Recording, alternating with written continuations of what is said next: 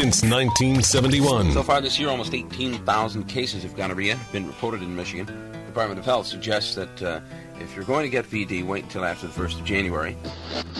The home of rock and roll throughout the 70s and into the 80s. The WRIF 1984 World Concert Tour continues. With me, Arthur P. Be listening to RIF for your chance to invade Japan with the Grand Poobah song. Detroit's only real rock and roll radio station in the decade of the 90s. This is MCI with a collect call from...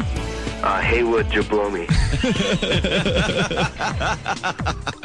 To accept charges, press 1 now. No. Or if it rocks, it's on the RIF in the early part of the 21st century. I remember actually trying to still record, because where they evacuated us, some of the smaller bands, like the second and third stage bands, were in the same area that they evacuated us. And I snuck my little handheld digital recorder out there, so I just interviewed some of the bands during the storm. That's Steve, always working. For nearly 50 years, we are, have been, and continue to be 101 WRIF. Here is Mike Staff with our special guest, Meltdown. Well, welcome to the podcast, friends. It's the history of WRIF. I'm your host, Mike Staff. I had the pleasure of being a DJ on the RIF for 14 years, from 1992 to 2006. History of WRIF. This podcast, we are talking to the people and the personalities that has made the RIF the RIF. And today we are sitting here with the one and only Meltdown. Hey, dude. Hey, not just sitting here. We're out here by the lake, by the campfire. There's people walking around. I mean, what more could you ask for? Let's set the scene for our listeners right now. So we're in Traverse City right now. I moved to Traverse City when I retired from radio in 2006. Yeah. And we've kept in touch. And so we are sitting, I live on a lake about 10 miles west of Traverse City. We're sitting on the lake maybe 20 feet away from the water. We're sitting up on a bluff. We've got a campfire going. And Meltdown brought a bottle of blackened whiskey. Yeah, it's Metallica's whiskey. Metallica's whiskey. And then it wasn't quite full, so he also brought a bottle of Jack Daniels. I don't know how I think it evaporated on the way up here. That happens. Actually. So we thought that we would just sit here and drink some whiskey and have a conversation about the RIF. Yeah, it works for me. You know, it's like I've listened to some of the podcasts. Actually, I've listened to all of them, and it's interesting to hear like the history of the station that I work at, which I have for practically half of my life now. Yeah, crazy, isn't it? It's weird because I tell people this all the time. My dad, when I got the job here, he said, go give it 6 months and see what happens. And here I am in 2020 sitting on a lake in Traverse City with a bonfire going, talking to you. So. Almost 25 years. November will be 25 years. Yeah, 25 years, yeah. That is absolutely amazing. It's got to blow your mind just because 25 years flies by so fast. Yeah, no doubt. But, it's funny because, I didn't know if I'd make it this long. I didn't know if I'd get past the overnight shift, to be quite honest with you. Well, because, sure. Yeah. Oh, trust me. There was, we're going to get rid of this guy pretty quick. But, I've managed to succeed. So. Well, in the radio industry, though, it's pretty rare for people to stay at a radio station more than about 5 years. It just doesn't happen. At RIF, it's always kind of happened. Arthur being there almost 40 years, Ann being there 30 years. Yeah. Steve Black's been there for, I don't know, probably almost over 20 years. It's probably be about 20 or so, yeah. Screaming Scott was there forever. Drew Mike for 20 years. Yeah. Yeah, here's the thing. It's like, stations like the RIF don't just fall out of trees, you know? And it's like... I don't understate the fact that, working at RIF is really something I don't take for granted. And it's like the station is a special breed. There's only one RIF in the country. That's for sure. There's several, name your station. But there's only one RIF in the country. Well, and as we were thinking about doing this podcast, before we launched it, and a running name was going to be the Legends of RIF, and then we decided to call it, the history of WRIF. But a lot of the people that we've been talking to are definitely legends. For sure. In Detroit. And what's interesting about everyone, Meltdown, is I think you're about the only one that isn't native to Metro Detroit. Yeah, people say to me all the time, like, what? So I grew up in Buffalo, right? And they're like, what's Buffalo like? And I'm like, it's just like Detroit, with half the size. It is. It's really? Like, yeah. Blue collar. It's like the city's the city, the suburbs are the suburbs. It's the same kind of weather. I know Buffalo, takes its beatings for the snow and whatnot. But, right now during the summer, it's hot and sticky sometimes. Sometimes it's nice, but very blue collar, very much like Detroit. And so I think that that's kind of what has helped me to stay this long. it's, when I first even had the inkling I was going to come and work in Detroit, my first thought was, when I got the call to say, would you like to come to Detroit, was that's where they build the cars. And I'm a big 3 guy. Yeah. And then as years gone by, it's like, well, you had Alice Cooper and Bob Seger and Ted Nugent and all these legends come out of Detroit. And then all of a sudden, Kid Rock and Eminem and, other bands like White Stripes, Greta Van Fleet for the most part, stuff like that. So it's like, it's really, and I'm a huge big 3 guy, and I'm a huge rock guy, and so it just makes sense. And I can tell you, and we've talked about this before, as a matter of fact, you and I spent a week and a half together one night back here in That's a good fall. way of putting it. Right. That's right. I'll be honest, I think I talked to you about this then. It's like, when I talk to these rock bands, like, I never try to fish for compliments for me or the area or the radio station. A lot of these guys dish it out on their own. Yeah, they know. They know that Detroit, it's not like name your city, like we were just talking about. It's like, Detroit is something kind of special, and that's why they record their, live records here. That's why they do so many things in Detroit, because I have friends tell me all the time that play in bands, just private conversations, that we know that Detroit's going to be a good show. Well, and it's people probably don't realize this, but a lot of bands will come through Detroit Sunday through Thursday. Right, exactly. Because they know Detroiters are going to show up to the party. They don't care what day of the week it is. Where in a lot of markets, man, if they're on a weeknight, they're not going to sell out. Yeah, you got to show up on a weekend of some smaller markets and stuff, or else, you're going to have a problem for sure. It's been said that, Detroit works 8-hour shifts and we party in 8-hour shifts. Well, you look at, I think it was last year or the year before, I think DTE, as far as outdoor venues, had the most tickets sold throughout the year. And then Little Caesars actually was right behind Madison Square Garden, somewhere along those lines, as far as tickets sold for events. So, that's really crazy. So anyways, I guess the point I'm getting at is that, I grew up in Buffalo, but I consider myself a Detroiter. And it's funny because when I'm here, I'll say home, meaning Buffalo, but when I go back home to see my dad and stuff, I'll say, I got to get back home. And this is where, I built, a family and, and everything else like that. So I know you said once that you were raised in Buffalo, but you were made in Detroit. Yeah, that's what it says on my Twitter. I know. Well, I was talking with those guys, the main Detroit guys, and I think Kid Rock was around, and I think I saw something. It was either Bob Seger or Ted Nugent or something. It said, like, I think it might have even been Bob Seger, made in Ann Arbor or whatever, or born in Ann Arbor, made in Detroit, and that's what kind of gave me that. Because really, I was on the radio for 5 or 6 years back in Buffalo, but really, I was made in Detroit. You're just a kid when you got to Detroit, though. You were, 24 years old? I think I was 26. Oh, 26. But, like, for example, Vinnie Paul became a friend of mine, and I remember one night I ran into him in Vegas, and it's like the pinned tweet on my Twitter, and I knew as soon as he was hammered, gone. And it was like midnight, and he'd just come from Guns N' Roses, and we were at a Steel Panther concert. And I said to him, hey, VP, and his head was down and stuff. And I knew what was going to happen.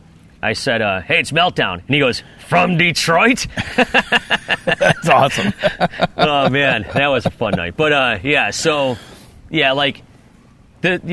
is my hometown. I mean, and like I said, I'm a blue-collar guy. I'm not a flashy, fancy, frills. Well, so when I've interviewed a lot of people, and I often ask some of the DJs riff about other DJs, and whenever I bring up your name, everyone says the same thing, and I would agree too, that you've got the best work ethic that anyone has ever met.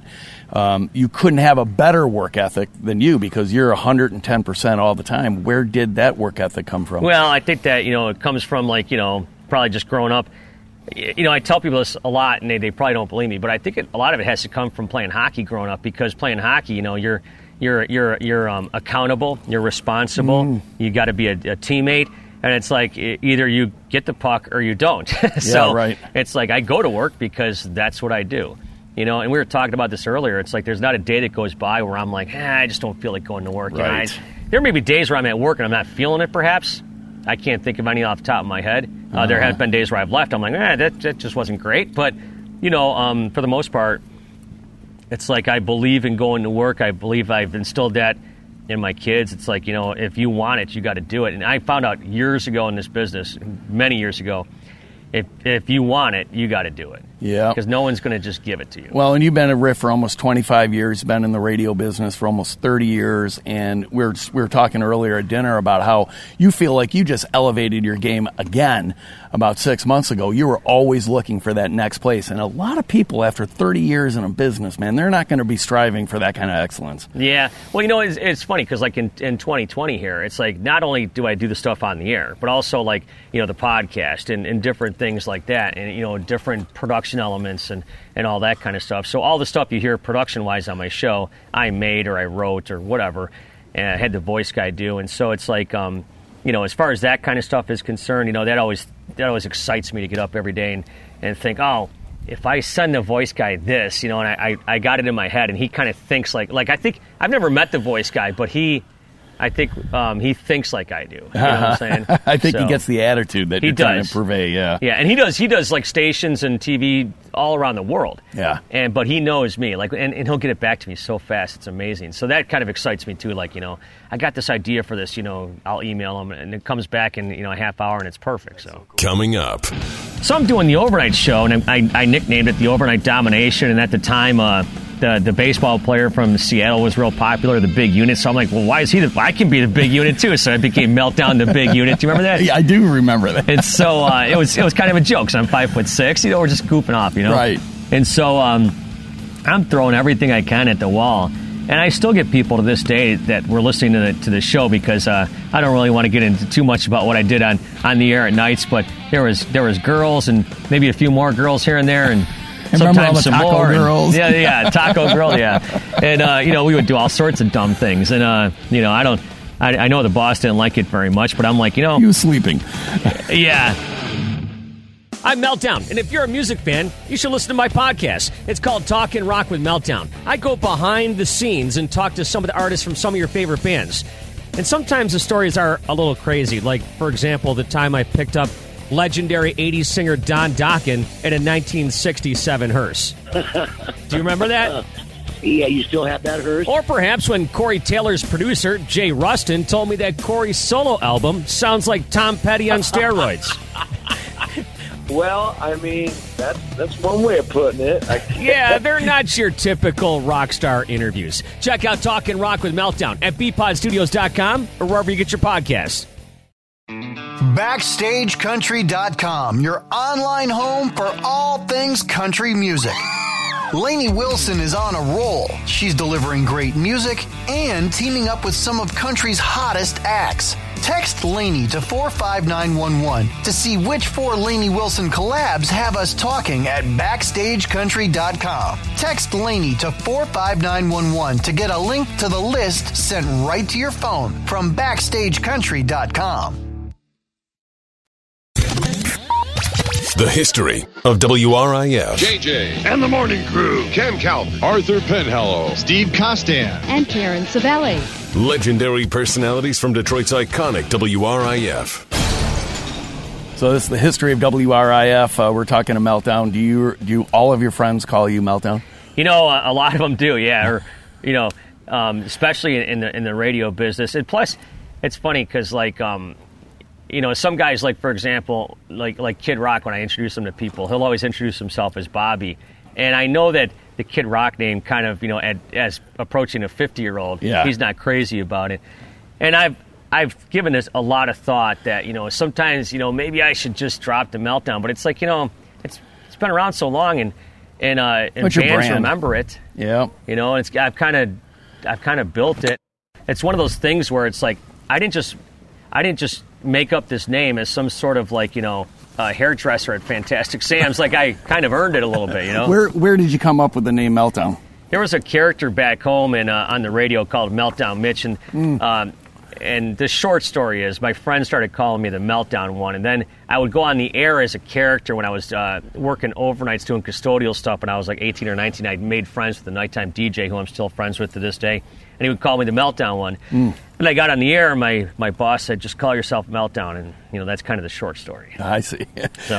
So do all of your friends that you made in the last 25 years in Detroit, because I've never heard anyone call you by your real name, and I don't know, have you ever gone public with your real name? No. Yeah. And I like, what's funny? It's like, as far as I'm concerned, like with radio, It's theater of the mind. It's the anonymousness of it. Yep. And that's what I always really liked, you know. Does your wife call you Meltdown?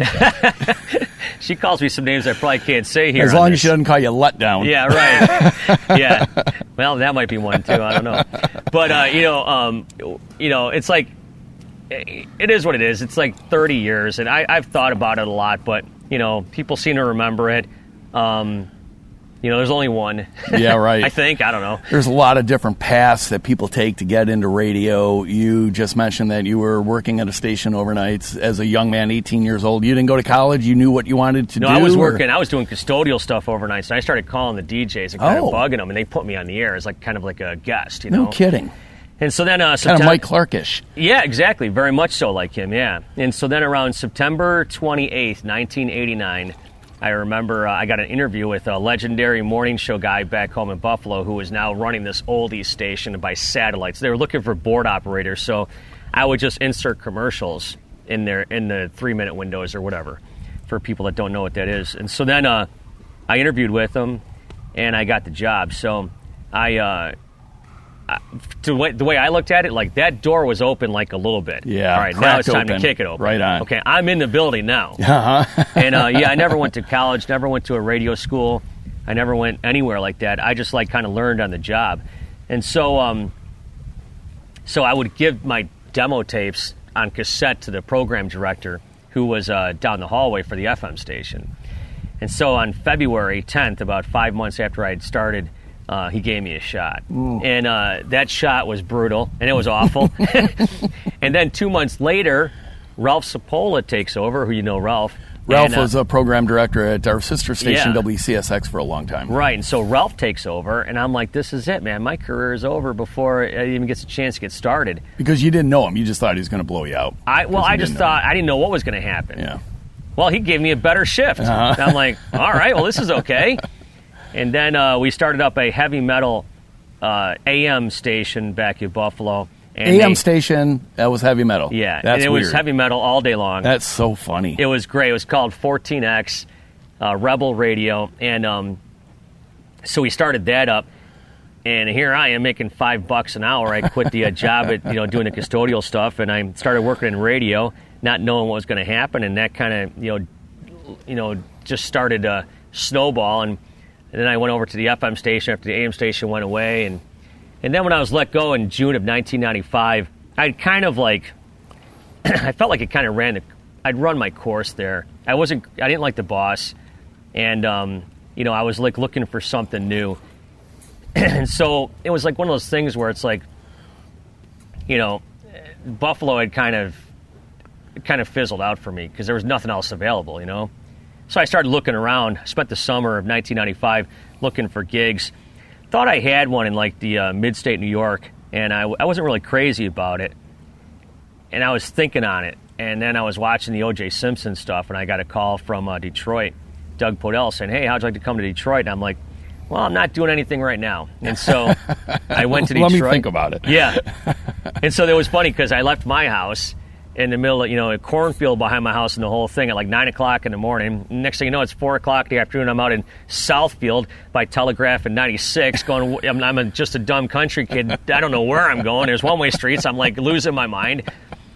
And so they said, when can you start? I said, how's November 1st? So I'm driving into work the first day I started. And I had this little CB radio in my car to entertain myself on the long drives back and forth. And I'll never forget a truck driver driving. It's Halloween night. I thought the city was going to be burning down. What did I get into? I know it.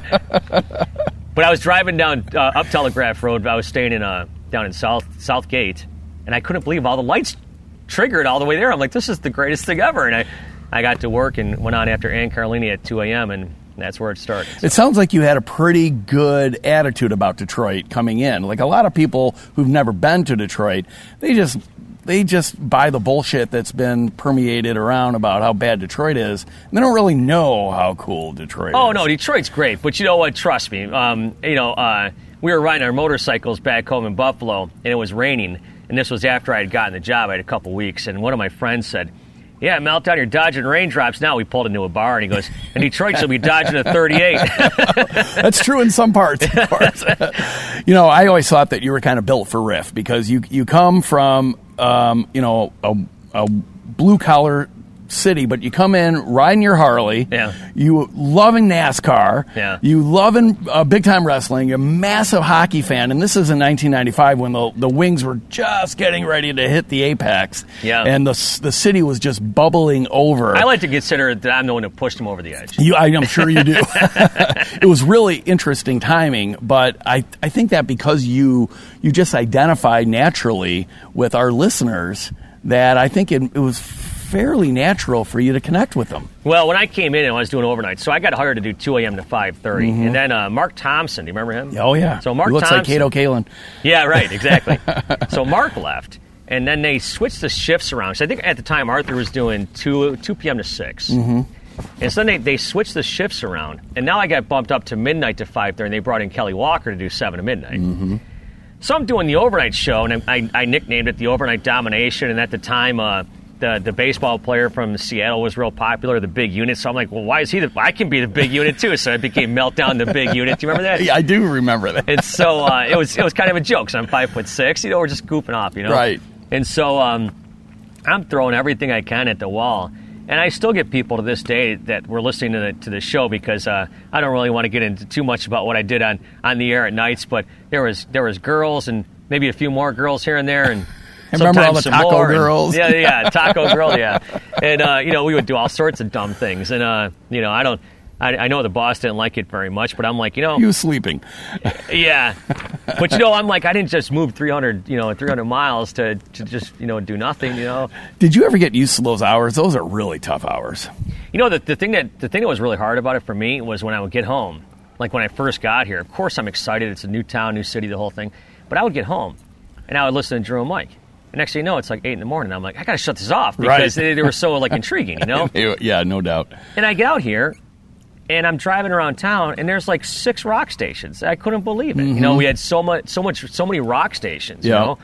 And it was all new and fresh. And then, I'm going places with Trudy and limousines and stuff. And it was like I think the 25th anniversary bash or one of the bashes. I don't think I was here for the 25th, but one of the bashes was really really fun down at the Fillmore, which was the State Theater then. But. Yeah, getting used to the times, it was a little bit crazy, but... You did third shifter parties, too, didn't you? Yeah. Those were off the hook. Well, I started those in March, and apparently Nick Demos had done them, Mm-hmm. and I kind of replaced him at night. And it was really bad timing. I don't know if you remember this, but a week before my first third shifter party, he died. Yeah. And it's like...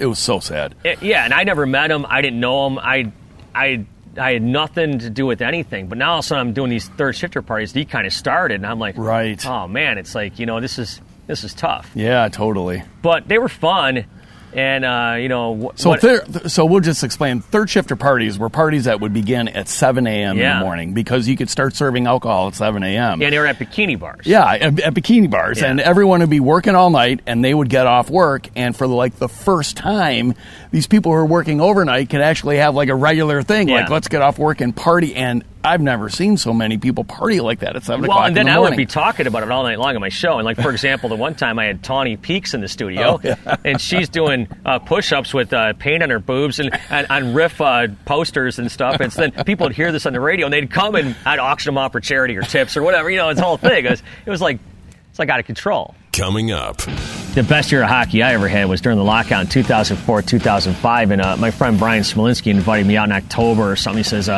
come on out, whatever. And, Lindstrom and Chelios and Draper and Hatcher and Aaron Ward and Manny Legacy. Then Iserman played a few times, and, D-Mac would come out and guys like that. And it was so much fun. And we played, and I could tell you stories all day long about playing with those guys. And you got ice time playing with those guys?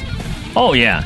We were playing 4-on-4, just pick up, My name is Chuck Bean, and I'm the host of the Nerd Radio Podcast. Each week I get together with my co-host Al Beck and James to discuss all sorts of topics, from the latest headlines in the worlds of comics, video games, and pro wrestling, to what games or shows we're currently in the middle of. Whether it's anime, tabletop gaming, the latest comic book-related movies or television shows, if you've been made fun of for it, we're probably going to talk about it. Stream Nerd Radio at WRIF.com and all the same places you listen to this podcast.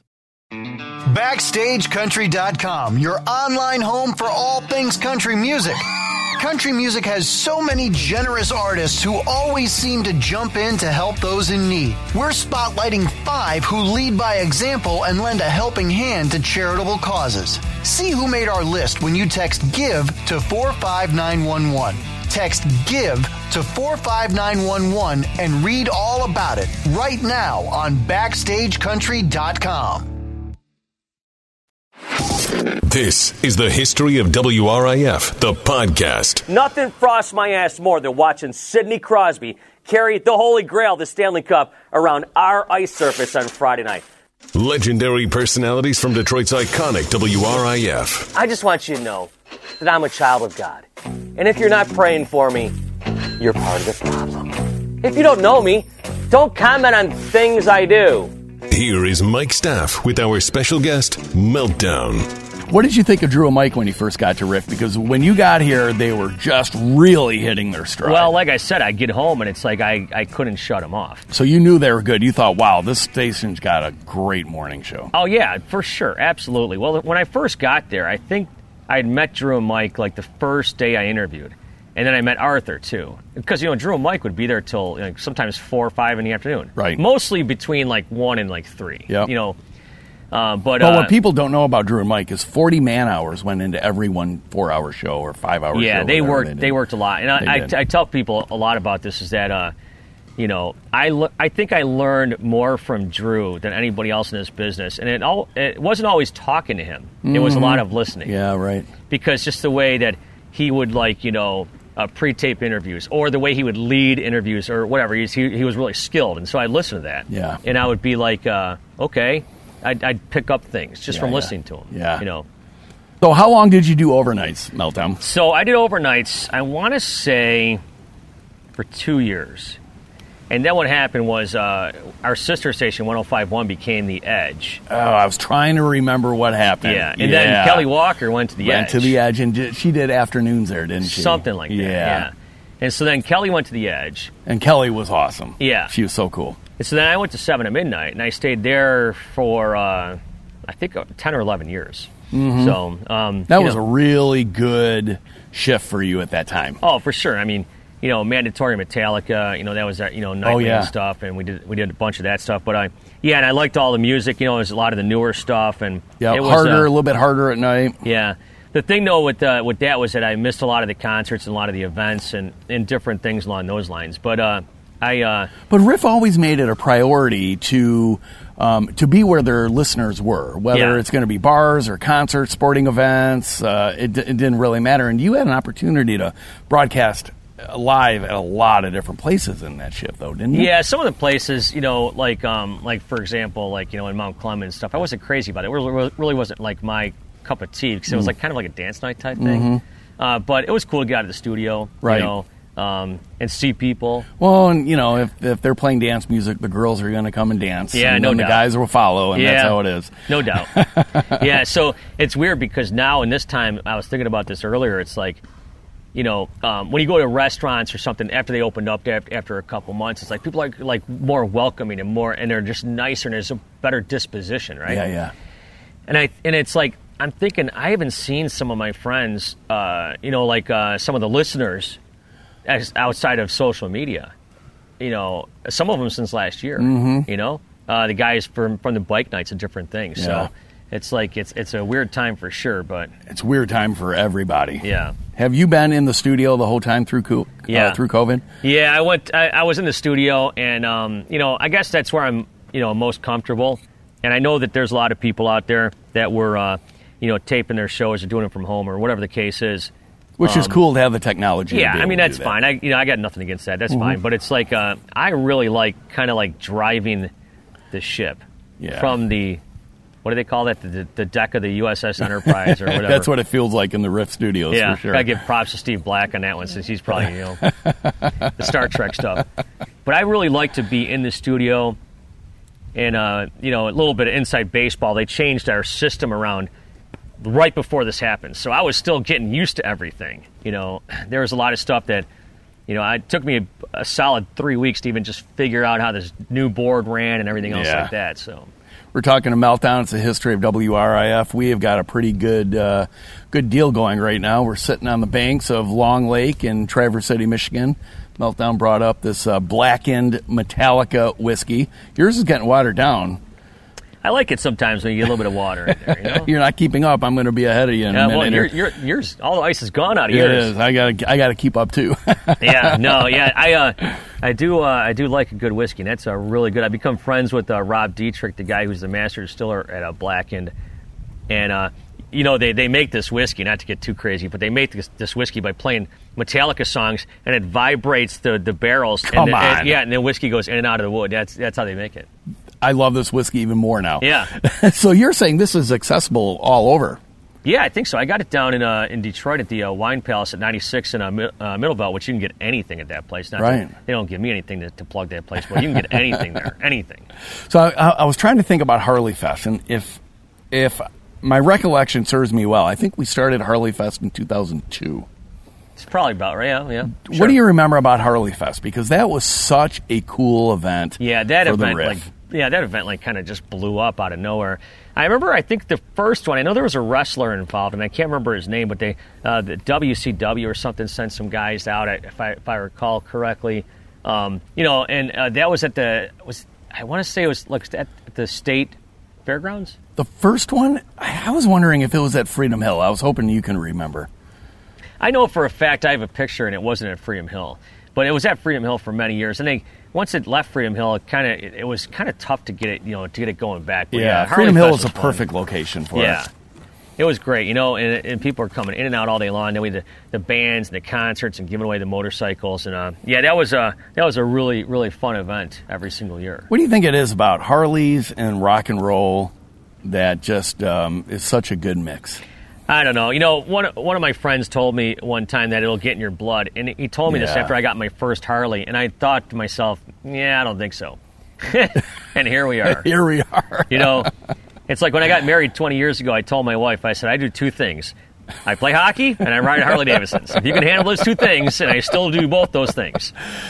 So when you play a lot of hockey, you were playing a bunch of pickup hockey, and I know that you've played hockey. Like, you're a pretty good amateur hockey player, but are you playing with the Red Wings or former Wings? Well, some of them, like John Ogrodnik plays, and a couple skates I do, Wayne Presley, some different guys like that. But the best year of hockey I ever had was during the lockout in 2004, 2005, and my friend Brian Smolinski invited me out in October or something. He says, come on out, whatever, and Lindstrom and Chelios and Draper and Hatcher and Aaron Ward and Manny Legacy. Then Iserman played a few times, and D-Mac would come out and guys like that, and it was so much fun. And we played, and I could tell you stories all day long about playing with those guys. And you got ice time playing with those guys? Oh yeah. We were playing 4-on-4s just to pick up, And you can just you realize how good they are and how fast they are, how strong they are. Yeah, they were on a different level, and I just did my best to try to not slow the game down. That was my only goal. Just play, don't slow the game down, have fun, and don't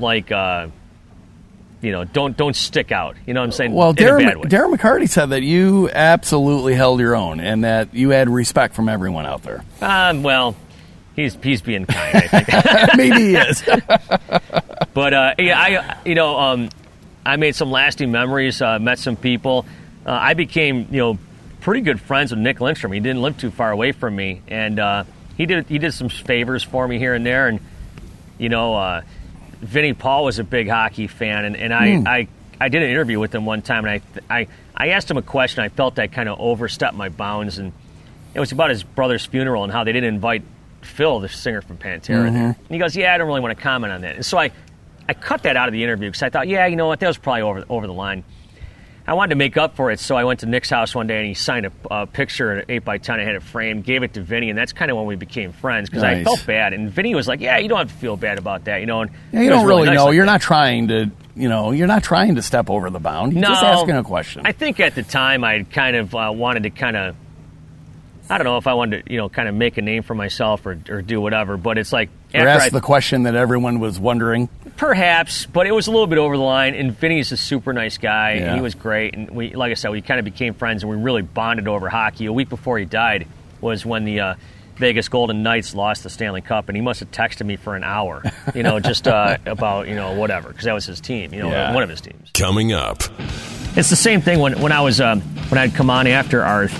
You guys had great crossovers. Well, the thing was that for a little while, I'm like, okay, I got to give this guy respect. He's like a legend, the whole thing. And he was. He is, right? You got to give him respect. After a while, I'm like, hey, wait a minute. I'm on the radio, too. Right. I'm going to start firing back at him. So once I started firing back at him, then things got really interesting.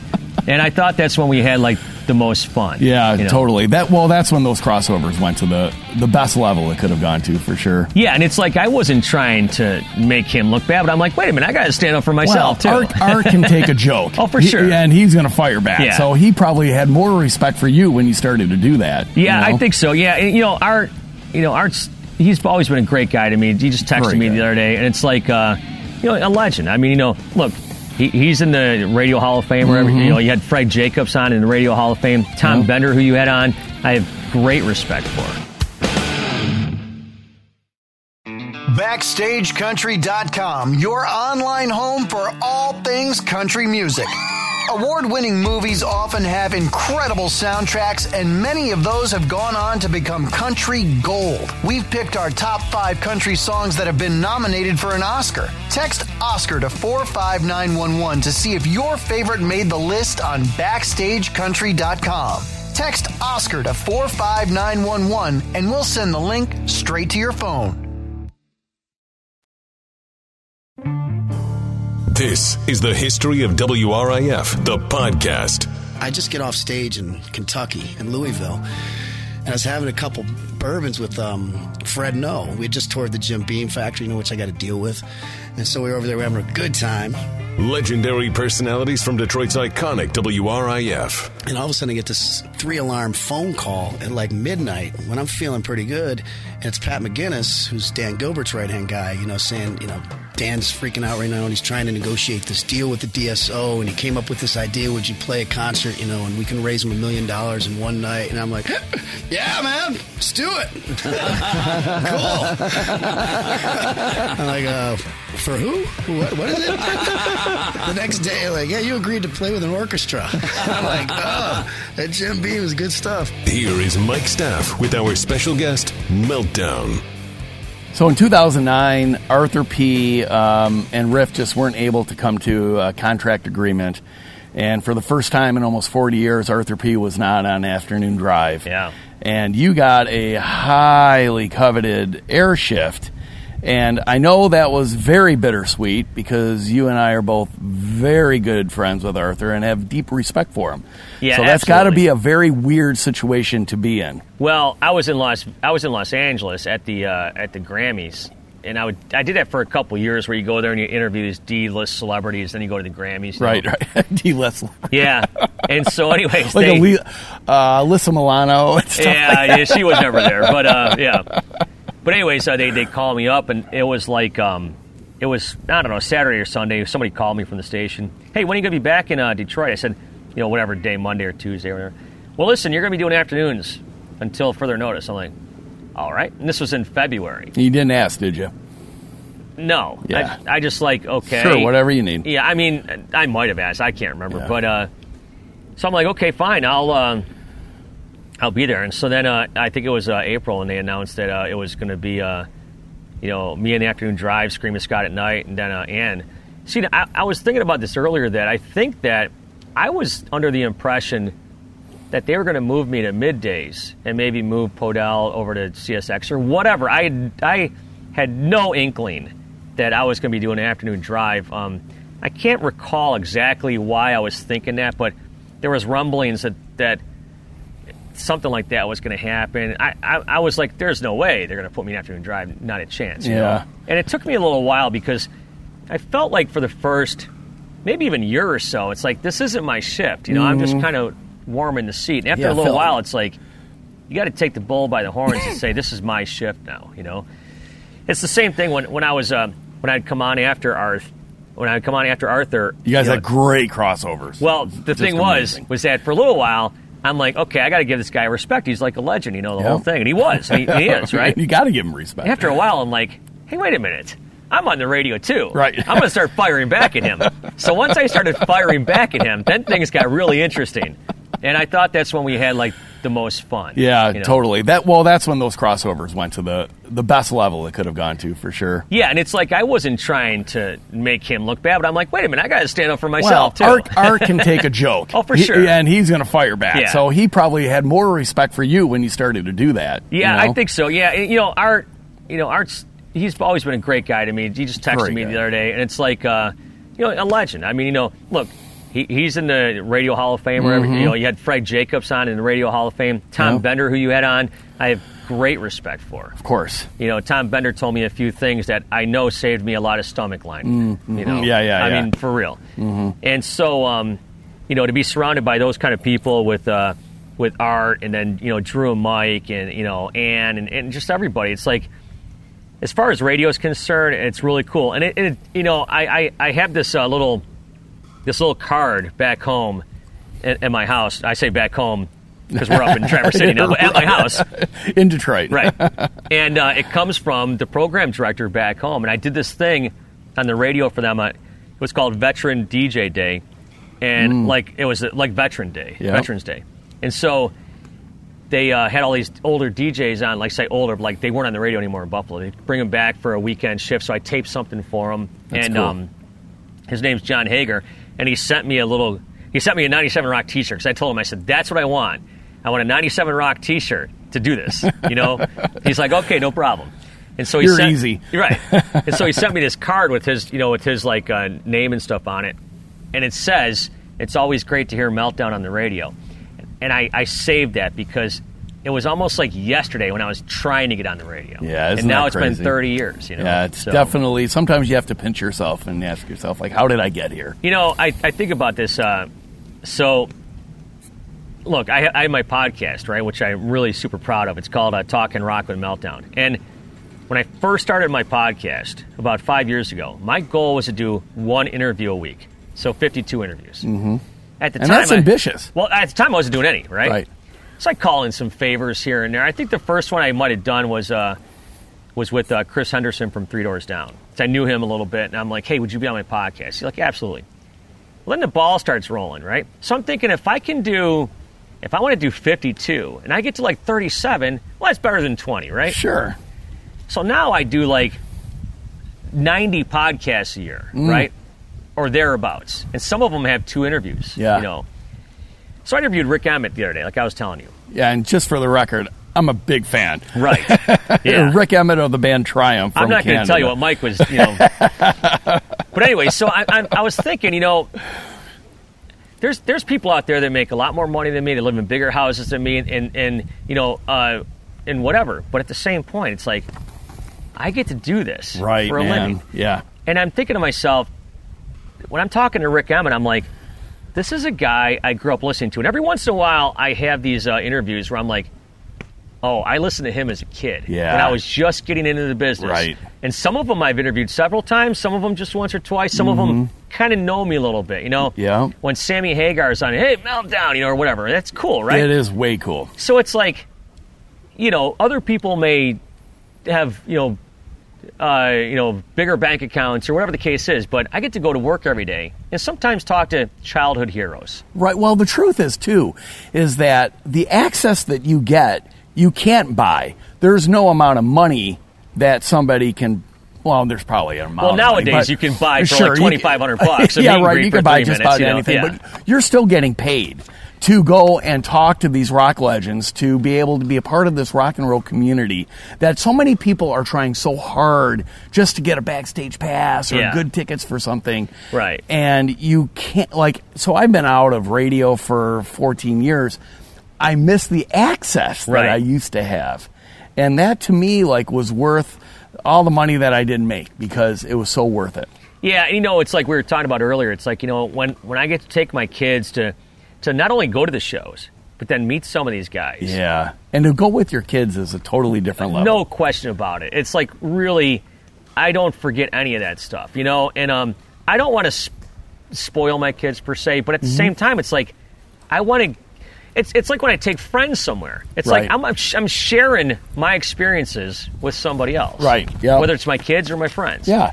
And it's like I've gone to a lot of concerts, hung out by myself, don't ever. But I love taking my friends. It is. Especially the ones that really appreciate it. It's something that you just, like you said, you can't buy. You can't buy. RIF used to do this thing, show us, and maybe they still do, but it's show us your RIF. And if you're wearing your RIF gear at a concert, then you might end up in the front row. Right. And there are so many times where, we are spoiled in radio where we get great seats, front row seats or whatever. Yeah. And there's times that I had to get up early in the morning, so I'd go out and watch the band for a couple shows, a couple songs, and then I would go to the back row. Right. Yep. And if somebody's wearing a RIF shirt, say, "Hey, man, boom, you're going to the front row." Right. It is so much fun to do that. I know. Kid Rock would give me these escort passes, and it's like if you showed up at the venue, I could just walk you in, like even if you didn't have a ticket, right? But I never took advantage of it. I did one time. My wife would watch do daycare, right?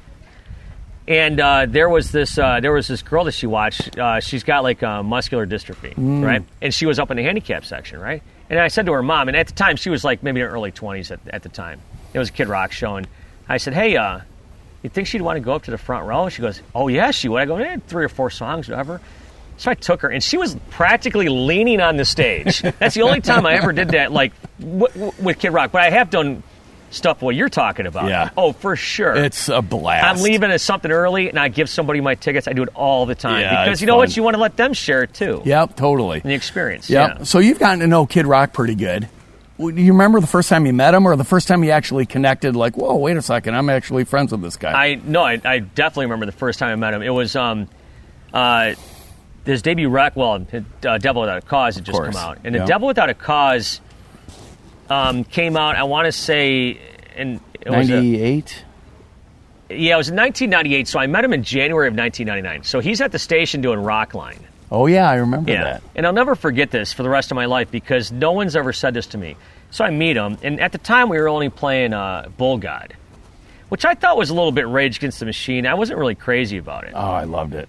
And so anyways, I thought it was good. Yeah, of course. But I wasn't as crazy as when I heard Ball to Ball. That song right there just turned me around. Right, totally. So I said to him, I'm talking to him and stuff. And because you're running the board during this national broadcast. Well, I had just gotten off the air at 11:30. Okay. And so then they kind of take over. So he's in the station talking to the guy in Los Angeles. Got it. And they hook him up via satellite. Yeah.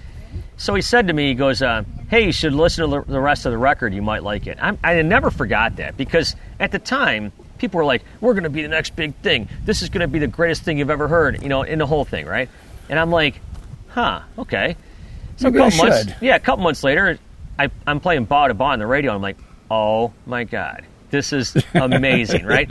And so then I listened to the record and, over and over. Every song was so good. Yeah, it took me about 5 months to realize I had the edited version. There wasn't even 2 songs on there, That's no fun. Right. And so then I interviewed him at the Palace. So now it's October of 1999. He sells out the Palace. October of 99. That was his first arena if I'm not mistaken, Detroit. I was trying to wonder. And then he played the Metallica show at the end of the year. That's right, yeah. And so I went to that show, and I'll never forget where it was like the after party or whatever, and he introduced me to Lars. So I'd met a few times, but I'm not going to tell him that. And I don't know if Lars knew who I was. I mean, I'd met him before, but it had been a while. And as a matter of fact, I'm walking up the stairs, and I'm walking, and Damon Johnson from Brother Kane's walking next to me, who's become a really good friend of mine. He played for Alice Cooper and all these guys. And Damon brings it up to me sometimes. But Kid Rock's like, hey, Lars, this is my friend Meltdown, and the whole thing. And it was really cool. So we've kind of been friends ever since then. And I'll tell you what, I can't say a bad word about the guy. And he gives and does more for things. He's done it for me, for one of my friends. I don't want to get into the whole long story, but one of my friends got severely injured at his concert, no doing of his own. And Kid Rock, not only did he, financially help him out a little bit. Wow, no kidding. When he opened up those shows at Little Caesars.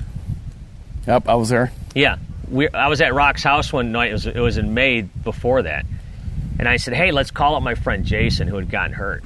And we called him up, and I said, Jason, and he was in Alabama. Jason, you got to get up here for these shows. Rock took care of him and his family, did everything. And you know what? I went up to thank him. He goes, we don't need thanks. Just be nice to people or whatever. That's the kind of guy he is. And I know he probably doesn't want me talking about that, but that's how he is. Yeah, well, what's cool is that he understands the impact that he can make. And he also gets that he's got a responsibility to take advantage of that, and he does. He gives a lot more than people know. Yep. And like I said, he just stopped me. He goes, we don't need thanks. We just help people. That's so cool. And it's like that's what he does. So cool. So yeah, but he's always been great. He's been great to me and my kids, and I'll never say a bad word about him. I was just texting him the other day, and he's just, that's I'm not going to sit there. Yeah. So we are sitting on the lake in Traverse City. We're drinking some whiskey. I'm ready for a freshie. Are you? Let's do it. We're done with the Metallica whiskey. We got to crack open this bottle of JD. Let's crank it open. You got to drink the rest of that. Dude. Yeah, I'm good. Here. You're good. I'm trying to chill here, man. You don't know what I did last night. I know. I was with you too. Jack is always good. I'm good for right now. Okay. Yeah. So, Meltdown, just being in the position that you're in being on the riff in the rock and roll world, have there ever been any, wow, I can't believe this moment is actually happening to me moments? Oh, well, listen, trust me. I'll never forget, I interviewed Rob Zombie years ago, and he put it on his webpage. And at that moment, I'm like, oh, cool. Wait a minute. Like I said, I'm just a kid from the outskirts of Buffalo. This is not happening to me. It's like this shouldn't happen, Right on. And then it's like we were talking earlier that I got to do this thing on stage with Tom Morello from Rage Against the Machine in front of 300 people for an hour and a half. And it was kind of like, Tom, this is your life. And he would show pictures and stuff. Oh, really? Where was that? That was at the L Club in Southwest Detroit. And that was, I want to say, December of 2018. And he they is asked one me of the about best guitar players ever. And he's such a nice guy. Yeah. He's a really, really nice guy. And so then, like that, Slash comes to town and he does this acoustic thing for us at this club in Royal Oak back in the day. I got to go on stage at Comerica Park before Metallica. Oh, jeez. And I got a picture from behind, and every seat in that stadium is full. And I'm like, I just can't even believe it. You're like, how did I end up on stage before Metallica? Trust me. Yeah, right. Yeah. And so I'll never forget, I interviewed Mixmaster Mike before that, about a month before that or something. And he says he was DJing between sets. Yeah. And he says, I like to consider myself the high-powered appetizer. And I'm like, wow, that's great, right? And so anyways, I took out a pen and I wrote high-powered appetizer on my hand, around my thumb and my index finger. And so when I held the mic up and I'm introducing Mixmaster Mike, I'm like, hey, everybody, get ready for your high-powered appetizer. I'm looking at my hand. That is so I didn't want to awesome. forget about it. So cool. But, so 25 years, you've had more. Tell us more. Oh, my God. Just, interviewing Ozzy at Kobo before he went on stage in December of 2001 was great. I got to... Did you understand what he was saying? It's funny. I've interviewed Ozzy a few times, and it's like sometimes I listen back, and I'm like, God, I missed what I didn't catch that, the first time through. Right. But he's super nice, and it's like he's exactly like you'd think he'd be. I had a chance to interview Ozzy once on the phone, and thank God Sharon was on the phone, too. Because she, interpreted half the stuff that he said. Oh, yeah. But it was still like, oh, my gosh, I cannot believe I'm talking to Ozzy. Well, so I'm a huge Ozzy fan, or at least I grew up. Crazy Train was really that's the song that changed my life. Yep. Right? And you and I agree that Randy Rhoads one of the best guitar players ever. Yep. So I was a kid. I heard this kid back home in school. His name was Terry. He says, hey, you should hear this Ozzy guy. And I'm in 7th grade or something. I'm like, all right. So I go home that night, and I heard Crazy Train. Bam. Yeah. Complete Hooked. U-turn. Yeah. Yep. It was that was it.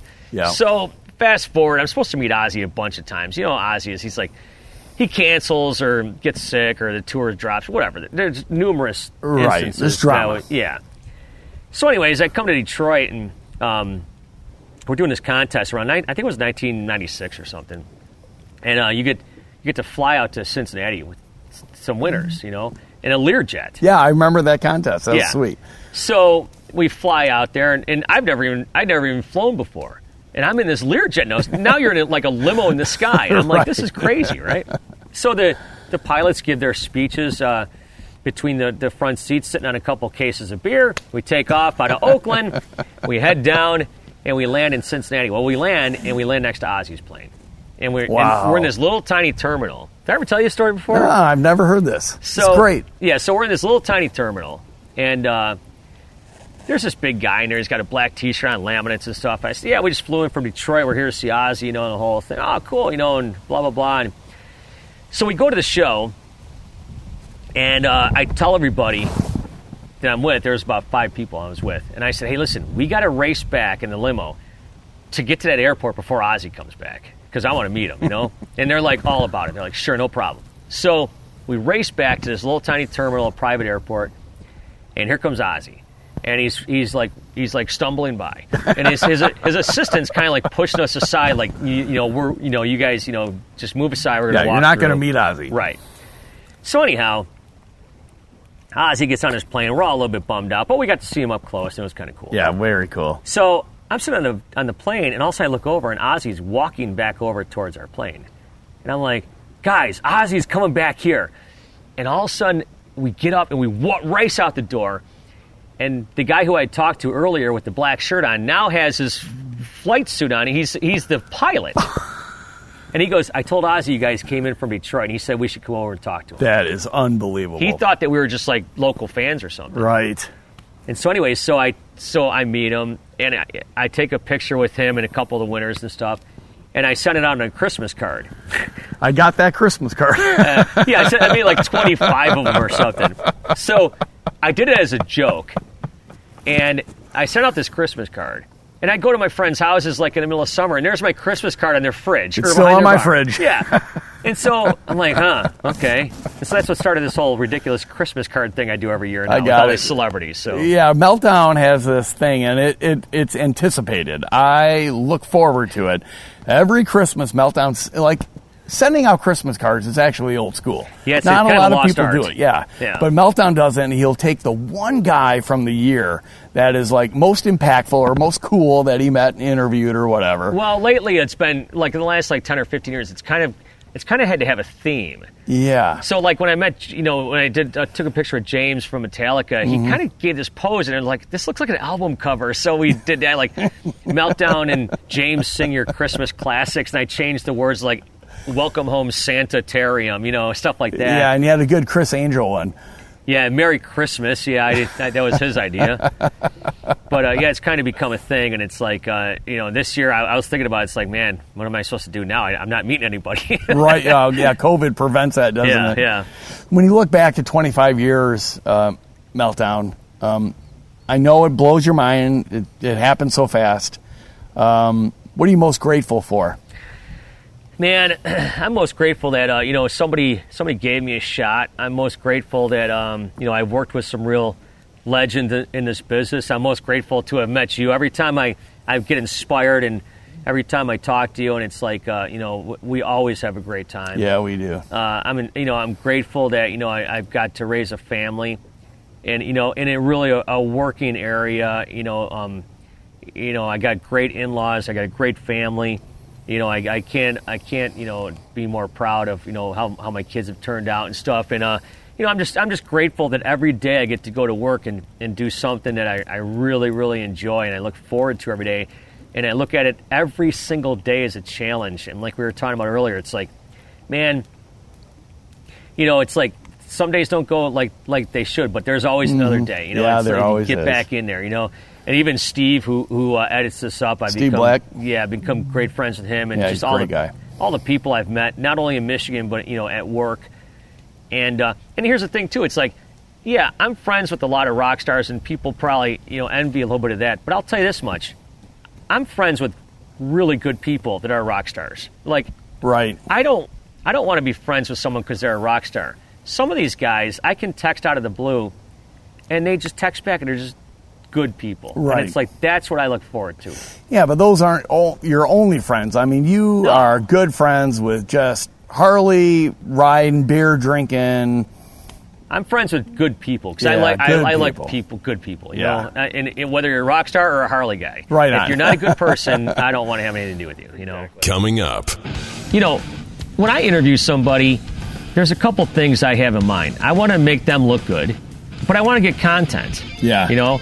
And it's like the reason that David Lee Roth thing went so crazy was because he said that Van Halen, as you know it, is finished. Yep. That's what he said. Yep. But I phrased it like, aren't you bummed out you couldn't go on tour with Van Halen this year because of whatever the reason was? Not because of COVID, it was before that. And that's when he went off into that. And like I said, that went around pretty quick. I'm Meltdown, and I host a podcast called Talkin' Rock with Meltdown. And one of my favorite things to do is break news with artists. Like, for example, David Coverdale from Whitesnake hinting on retirement. And what better age for the Whitesnake lead singer to go out and retire on it? 69. Or Gavin Rossdale from Bush talking about his little acting parts here and there. Just want to pop up in a movie every now and again. You can check out Talkin' Rock with Meltdown at bpodstudios.com or wherever you find your podcasts. BackstageCountry.com, your online home for all things country music. Wondering who made our list of the top 5 all-time queens of country music? Did Carrie Underwood make the cut? Find out now when you text Queens to 45911 and scroll through the list on BackstageCountry.com. Text Queens to 45911 to see the talented artists who rounded out our top 5 list. This is the history of WRIF, the podcast. From Pontiac to Plymouth, 101 WRIF Detroit. This is the home of rock and roll. Go ahead, tell me more. Legendary personalities from Detroit's iconic WRIF. Here is Mike Staff with our special guest, Meltdown. So, Meltdown, you have done hundreds and maybe thousands of interviews. What are some of your favorites? So, people ask me a lot, like, who are your favorite interviews? And I always say, like, the next one I'm going to interview. Because it's like, that's what I'm always kind of looking that's for. Cool, dude. But my favorite interviews are the ones that, like, make headlines. Yeah. And it's like, it's so exciting to me when I talk to David Lee Roth, posted at 1 o'clock in the afternoon, and at 4 in the afternoon, it's on RollingStone.com. That is cool. And I always think to myself, I'm just a kid that grew up in BFE, New York. You know, this shouldn't be happening, you know? Right. And then last year, last year I was talking to Slash, and out of nowhere, he starts telling me how they're going to record a new album. And I'm like, whoa. Because nobody had said that yet, you know? And that went around the world. It made headlines. Yeah, it went around the world like wildfire. So my wife and my kids and I, we fly down to Florida, and we get in the rental car. I'm in the rental car for 10 minutes, and I hear the girl on the radio say, yeah, Slash recently said how they're going to record a new record. I'm like, I cannot even believe this, right? That's so cool. It was like from my interview, and it was like so exciting. But David Coverdale, like, talks to you like he's known you for years. I've never met David Coverdale in person, but he calls you by name, and he's just the best. Sammy Hagar's the best. I find that, like, for me, you might know this too, it's like the older guys who have done this for a long time. They know what they're doing. They know exactly what they're doing. And they use your name, and they make you feel like $1 million. And some of them remember you, you know, sometimes. But, like, I just did an interview with Alice Cooper, and it's like, you know, Alice Cooper can start driving down the 3rd lane of the highway, and before you know, he's taking a U-turn, telling you a different story from somewhere else. And that's hard. But that's just how he is. He's like, and the stories are always great. Right, of course. But it's still hard to follow because you're like trying to let me tell you something. This interview. Talking to David Lee Roth is like herding cats. That's true. You know, Dave starts talking, makes a joke, and I'm like, okay, Dave, bring it back, you know. And I got to bring him back. Then he starts talking, and he goes off in left field again, and he bring him back. And he's laughing the hardest at his own jokes. He loves his jokes. He does. But I think that those, sometimes, like, I'll be at work, and hey, do you want to talk to Alice Cooper? And I'm like, this 16-year-old kid is like, is this, like, happening right now? It's like, of course I want to talk to Alice. But have you ever said no? Like, is there anyone you wouldn't want to talk to? Why wouldn't you? You know? I wouldn't. Yeah, I said no to Rich Robinson. Oh, really? Yeah, from the Black Crowes? Yeah, because I interviewed him once, and I found him to be somewhat lackluster, and I'm like, you know what? I'm not going to waste my time. And this was right before they announced that they were going to be coming back. Now, you start bringing up his brother. He doesn't want to talk about it. Well, people want to know about that. He doesn't want to talk about it. And I get that he doesn't want to talk about it. That's understandable. I understand that. But, you know, it was just like, I'm like, I'm just not interested. You know. Have you had any other bad interviews that just kind of made you go, you got to be kidding me?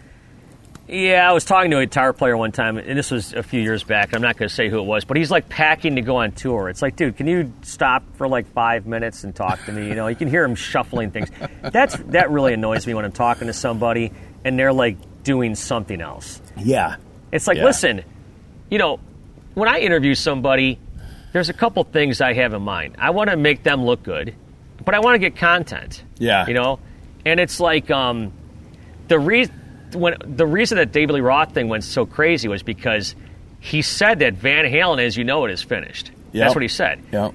But I phrased it like, aren't you bummed out you couldn't go on tour with Van Halen this year because of whatever the reason was? Not because of COVID, it was before that. And that's when he went off into that. And like I said, that went around pretty quick. Yeah. And that was exciting. To me, that's like fun. I don't do all my interviews to do that, but at the same point, it's like, you know, there's like Eddie Trunk and stuff, right? And I'm like...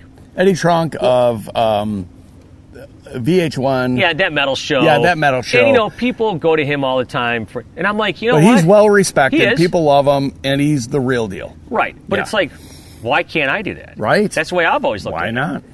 You know, about 18, 19 years ago, I was at my house, and I was talking to one of my friends who was also in radio, and he said something to me in passing that he probably never even thought of, but it stuck with me this whole time. We're just talking. He goes, yeah, dude, the cream always rises to the top. And I never forgot that. That little 3-second sentence was all I needed to hear. Right. And I'm like, yeah, that dude's right. You know, Meltdown, one of the things that I think define a lot of your interviews is that you have this really unique way of approaching the interview as a fan.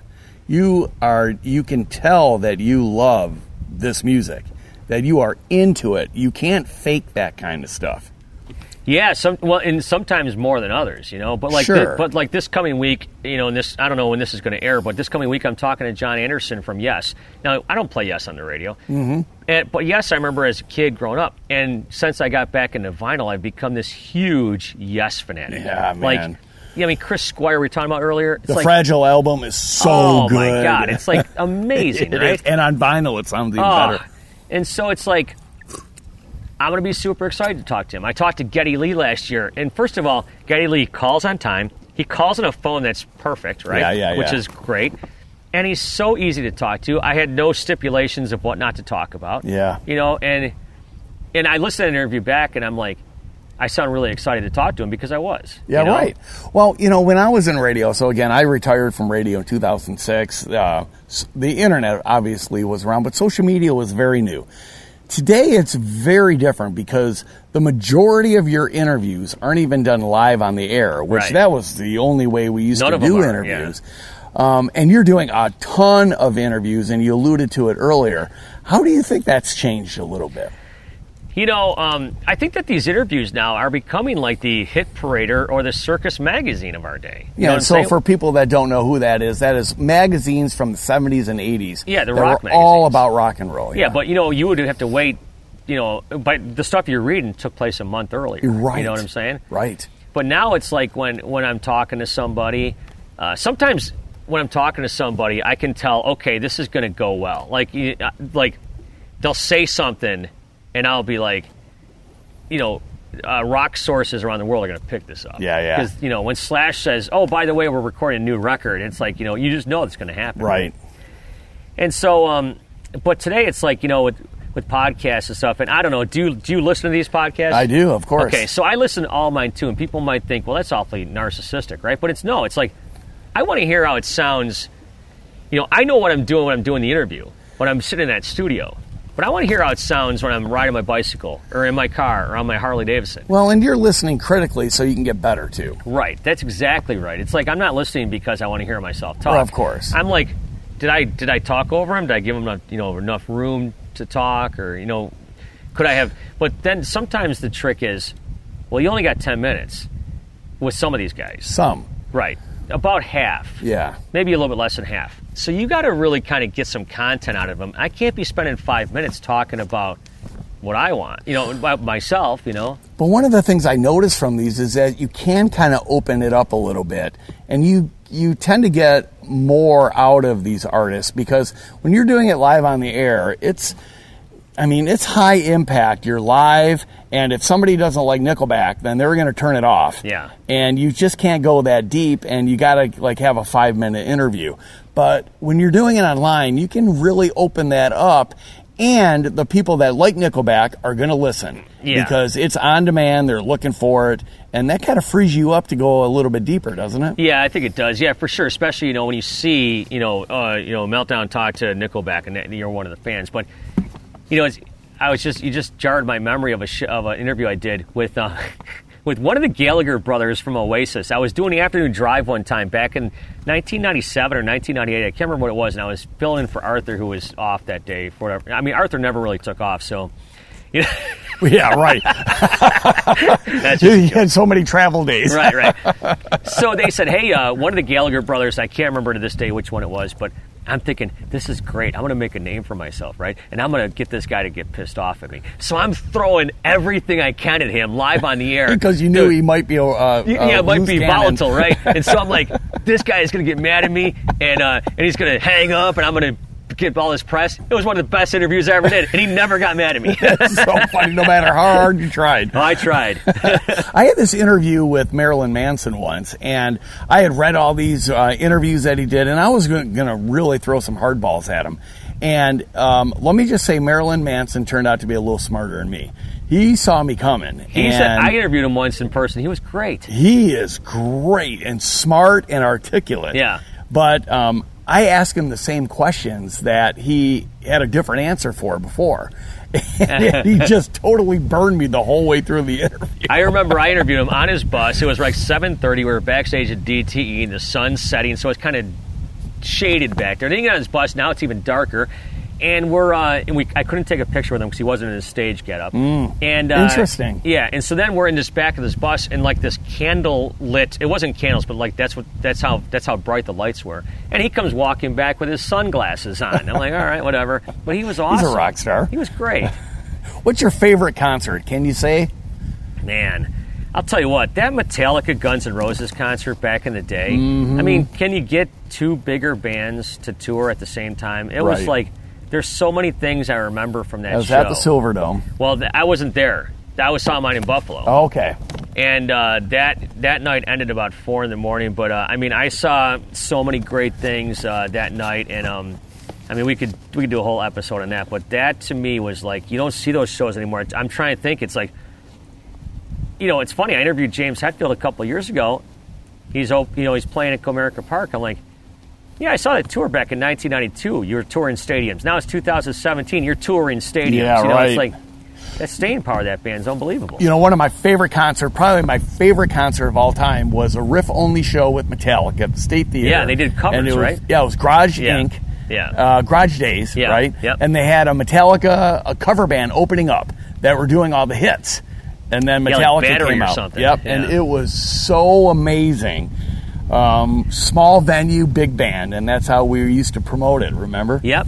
Yeah, and it's James and Lars, have always been like some of my favorites. And people, might give them a little bit of slack, especially Lars, but Lars has always been great. I remember doing an interview with him one time with the fan. The fan did the interview, and he was great. Cool. He was awesome. It was like 2009 at the Joe or something like that. So we're it's so hard to even imagine, but RIF is coming up on its 50th anniversary. You have been with RIF half of its life. What do you think it is about the RIF that makes it resonate so much to the listeners of Detroit? Well, like I said earlier, it's like, riffs don't just grow on trees, and it's like the history and the fact that it's never changed. Yeah. I mean, I shouldn't say changed, but it's always been a rock station, yeah. Right? Of course, it's evolved and changed through time. It's always had big personalities, especially with, the Arthur and the Drew Mikes and the Dave and Chucks, and you're talking to JJ and stuff, Yeah. And it's always been like that, and just the people that have walked the halls, and the rock stars that have come through, and I was interviewing Mike Levine from Triumph, like I was telling you earlier, and I had the usual 10 minutes. I said, well, listen, I'm running out of time. And he goes, yeah, you work at the RIF. You got all the time you want. And bands, they tended to get that. They do have that kind of respect for the RIF. Yeah. There's other stations. We got a sister station in Philadelphia that's real popular. It's kind of like the RIF of Philadelphia. They've been around for a long time. Yeah. And it's like, but I think that the bands, they come through town, they know where their bread is buttered. They know when they come back through, RIF is going to be there. Some of the other stations are gone. Well, a lot of the bands are actually fans of the radio station because they know how influential WRIF is to the Detroit audience. Yeah, and like, now, like I said, with my podcast and stuff, it's my podcast. But at the end of the day, it's the RIF brand. Right, and it's like, course. I want that to represent the radio station in a positive way, and it's like, I'm not out there trying to make these guys look bad. Like I said, I'm trying to get content. I'm trying to give the fans something they might not hear anywhere else. And sometimes I've got 10 minutes, sometimes I've got an hour. So, well, it's interesting because I remember listening to the RIF when I was about 5 years old. I'd listen to my little radio under my covers when my parents put me to bed, and I was all about the RIF. And it was like the DJs brought me closer to the bands that I loved. Yeah. And it's still the same right now, and you have a lot more vehicles to be able to do that. Not only the airwaves, but social media, all the video, all the podcasting, and everything else. Yeah, and it's funny you mentioned vehicles, which I know you're talking in a different way, but when I first came to interview at RIF, and I pulled in the parking lot, and I saw the RIF vehicles, I'll never forget that. I'm like, they're the big ovals, and I'm like, right. That's so cool, man. That is the RIF. Yeah. Yeah, the RIF is something very special, and it's special to the hearts of the people of Detroit. And it's Detroit. It's not It is. Chicago and Kansas City and Duluth or whatever. It's Detroit. And I'm sure you've heard this a million times because I have. People tell me they'll go to Florida for a vacation, and they'll be driving back on I-75, and when they can finally get the RIF, they know they're home. Yeah, Arthur, of course, had that distinctive voice and He stuff, sure and did. people, knew that, coming back. And I like to think in a small way that my voice resonates a little bit with people that way. I'm not, saying it does or, whatever, but it's like, I like to think so, but it's like, I might just be giving myself too much credit. Well, I got to tell you, Meltdown, it's been a pleasure. We've been friends for a very long time, and you're a big part of Detroit history now, even though you're the one guy at RIF who wasn't born in Metro Detroit. You were made in Detroit, brother. Yeah, born in Buffalo, made in Detroit. Right on. Thank you for the time. Thank you for the podcast. Thank you for the Metallica whiskey. Hey, yeah, there you go. All right, time to crack open this Jack. I'm done. Let's do it, man. We're going for the rest of the night.